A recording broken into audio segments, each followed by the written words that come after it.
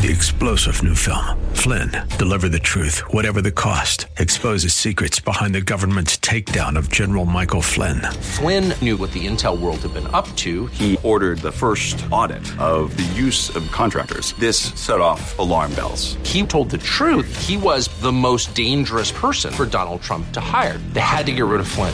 Flynn, deliver the truth, whatever the cost. Available now. Watch it today. Go to salemnow.com. salemnow.com. Not for children. This is Mission America with Linda Harvey. Recently, I testified on a bill down at the Ohio State House, which I do from time to time. This bill, Senate Bill 187, has been on my radar for quite a while, and I was glad when it came up for a committee hearing. It's sponsored by Senator Tim Schafer, who's a Republican from the Lancaster area, and the bill is a response to a situation a year ago when a 9-year-old boy danced in a bar in Lancaster and elsewhere. Here's the issue. The boy was dressed as a female and danced very seductively, wearing a pink and black leotard, fishnet stockings, a woman's wig, false breasts as if he was an adult woman, and he did some very suggestive dance moves, revealing his barely covered backside. Then the cheering and leering adults in this bar offered money, which the boy collected. The video of the performance was posted and went viral, especially after publicity by one of our brave candidates for the Ohio Senate, Melissa Atchison. And by the way, she is very courageous and deserves your vote, friends. So there's so much wrong with this situation, it's hard to know where to start. If a 9-year-old girl had danced in a similar way and accepted money for it, you would have every feminist in Ohio demanding a change in the law. We shouldn't exploit boys or girls for any reason, period.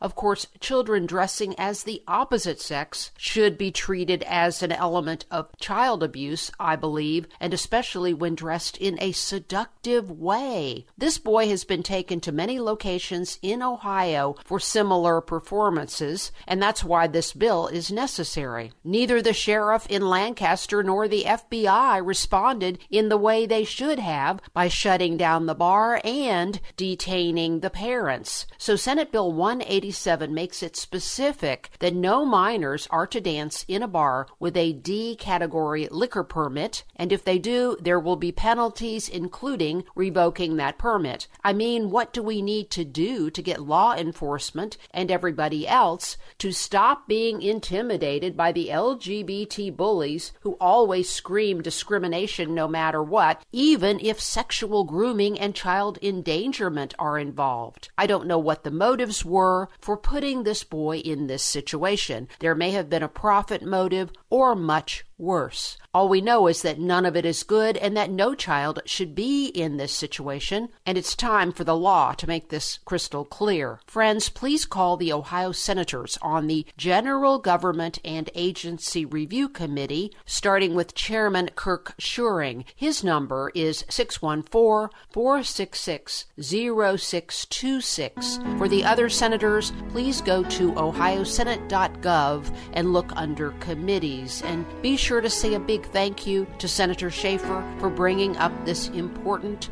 child protection bill.